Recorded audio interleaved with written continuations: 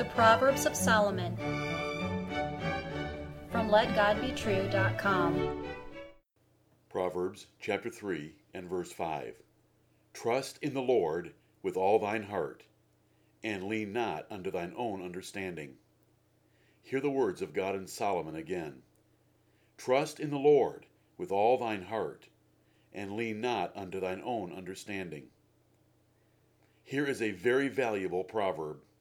It can save your life and your family's life. All seekers of wisdom should memorize it, and the next one following. Chapter 3 and verse 6. Here is the law for gaining the wisdom to please God and to live a successful life. Take a few minutes to save yourself and your future. Here is the true basis of wisdom. Rejecting your ideas and trusting God's inspired revelation and sovereign providence will save you from the ignorance of the human race. If you cherish or protect your opinions against His will, you will suffer. Beware, listener. Trust equals faith. Trust in the Lord believes that God exists, and it believes God is a rewarder of those who diligently seek Him. It believes God has revealed His perfect will for men in the Bible, and it rejects all human opinions as vain babblings of ignorant rebels. The foundation for wisdom is to trust God completely with your whole heart for all aspects of your life. Such trust does not question God. It rejects reservations about His will, and it refuses to blend His word with human learning. It is sold-out humility to live by the propositions there is a God, He has revealed His will, and He rewards the obedient. Trust in the Lord that leads to wisdom has faith in the Bible and in His sovereign rule of the world. It believes every verse of Scripture as the absolute and only source of truth, regardless of what subject the Bible may address. And it also believes the circumstances of life are carefully orchestrated by an all-wise and all-powerful Potter demanding your obedience. But where did your understanding come from? You were born without any. You nursed by instinct like a newborn kitten, screamed for food every few hours like a baby bird, and messed all over yourself every day. You arrived in this world just like a wild ass's colt, according to the book of Job, chapter 11 and verse 12. Where did your understanding come from? And why would you ever lean toward it? Did you get your understanding from parents? They arrived in this world just like you did. Following them perpetuates their ignorance. Did education at school give you understanding? America's schools are bankrupt in discipline, morality, truth, and wisdom. The most warped people in society are the most educated. They teach evolution, espouse gay rights, abort babies, protect baby squirrels, call Picasso an artist, worship big government, and hate the Bible. Did you get your understanding from your peers? They arrived just like you about the same time you did. Putting 100 such morons together does not produce wisdom. Did you get your understanding from the television? Cartoons, comedies, the news programs, soaps, and sports are all the same, devoid of even basic wisdom. Did you get your understanding from magazines like People, Time, Parade, or Reader's Digest? Together, they are uninformed or misinformed as mud. Grasp the issue. You have no understanding. What you think you know is dangerous because it seduces you away from truth and wisdom and resists any change toward truth and wisdom. Your greatest enemy is your own heart and mind.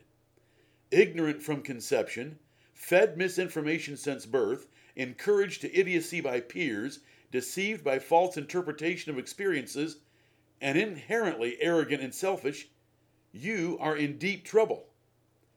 In order to succeed, you must reject your understanding.